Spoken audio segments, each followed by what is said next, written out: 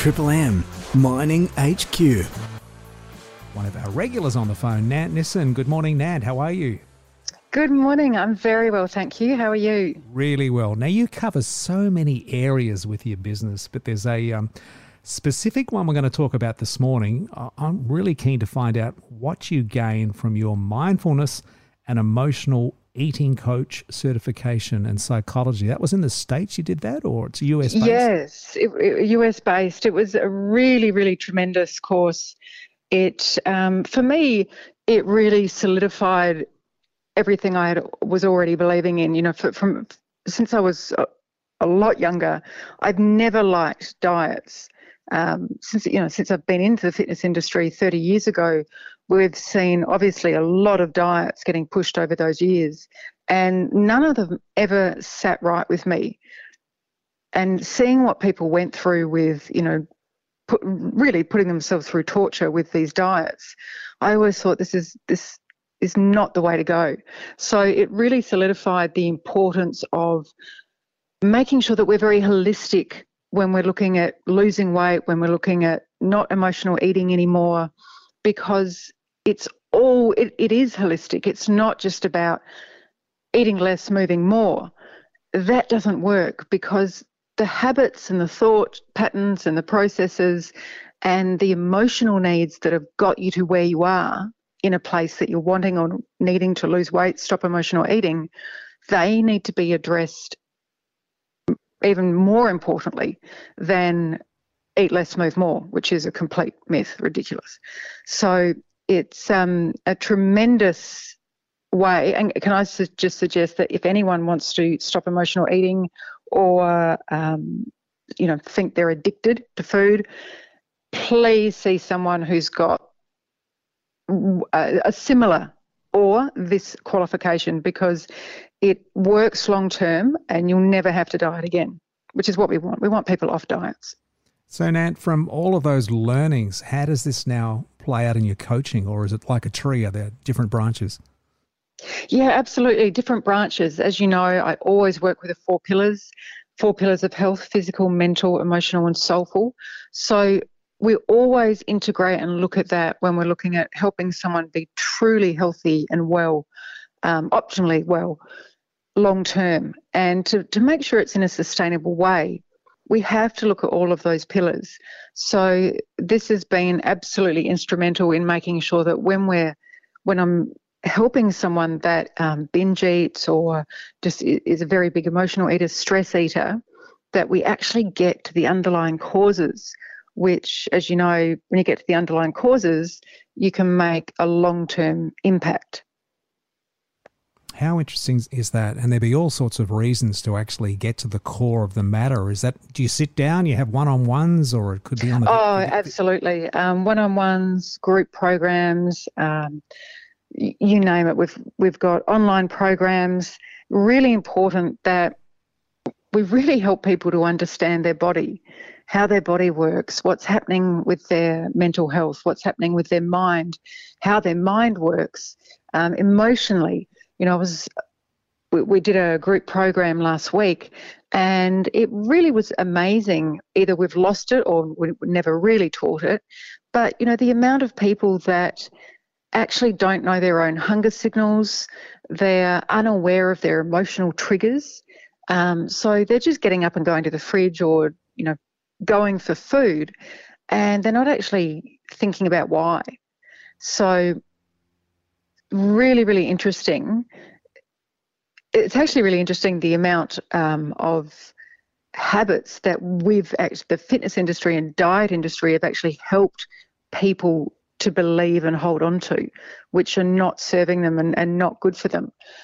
So the diet industry, in my opinion, really has a lot to answer for. Now, before the break, we were talking about diets. Who invents these? Are some people just making money, or are they good? Or is absolutely. there good advice out there too? No. Okay. No diet. No, you should never be on a diet. The stats around, 85% of people will put weight plus back on within a year. It's just extraordinary what we allow, and I say allow only because we don't want to control what people do, but we have been educating people in the fitness industry for a very long time, and we haven't been doing the right thing. So diets are definitely not the way to go. It teaches you that food is good or bad. That's a very big myth about foods and from the diet industry. There are no good or bad foods. There are foods that will give you this result, and there are foods that will give you this result. There are no good or bad foods. The diet industry has also taught people that, just eat less and move more. Well, if that were the case, everyone would have a six-pack. If that's all you had to do. I remember owning the gym, 300 people would walk past my office door every day. And a lot of those people were really punishing themselves in the gym and were starving themselves during the day. So if that were the case, if that's what we had to do, everyone would have a six-pack. It's all about control and discipline. Well, that's not the way to go. Control and discipline is what we've been teaching a lot of people for a lot of years. And look where we are. Things like you have to track your calories, or one of the worst things, which really saddens me, you have to give up all your favourite foods to lose weight.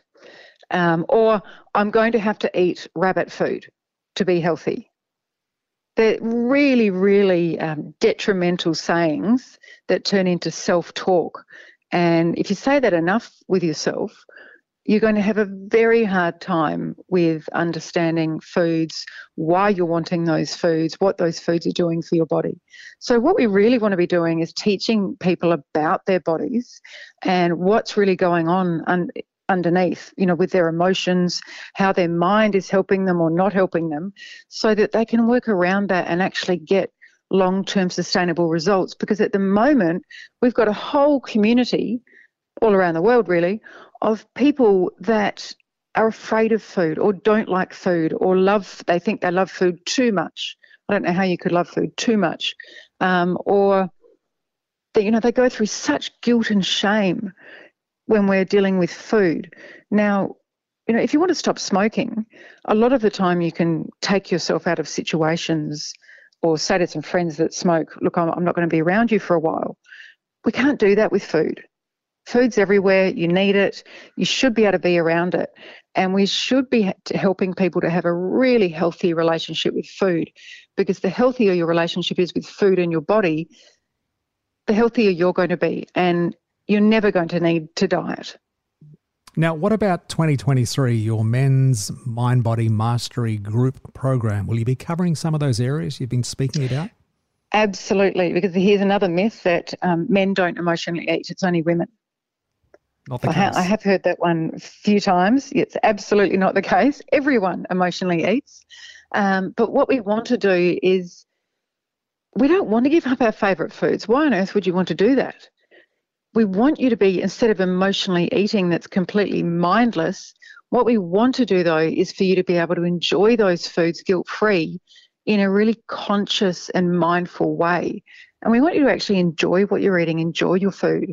There's also another train of thought. A lot of people in the fitness industry, when they're, really hardcore, they tend to say, food is just fuel. You shouldn't be enjoying. Awful. Food is absolutely fuel. Food is medicine. Food is also amazing and should be enjoyed. We should be enjoying our food, and we should be helping people to realise food makes you feel certain things. When you eat a certain food, you can feel energised, nourished, content, or you can have a stomach ache, or you can feel tired. We've got to be helping people to understand the relationship with how they're feeling and what's happening in their body with the foods that they're eating. So, yeah, we absolutely do go through that, because, stress eating is a big thing. Most people I see do stress eat. Some people will say to you, and I do this, when I'm really stressed, my appetite goes away. That's not as common as people who, when they're very stressed, get particularly hungry for foods that soothe them or help them escape how they're feeling. So it's a very big subject in the group program. And do you still have room for people to join you in the program for next year? Actually, we have 3 places left, not many, but yeah, it's been a great uptake. So, absolutely, we've got 3 places, and we do keep it small so everyone has attention. And just finally, Nat, how can people contact you? LinkedIn or nantnissen.com. Everything is there on the website, and or just give me an email, nant@nantnissen. All the best for 2023, and thank you so much for your contributions this year, Nat.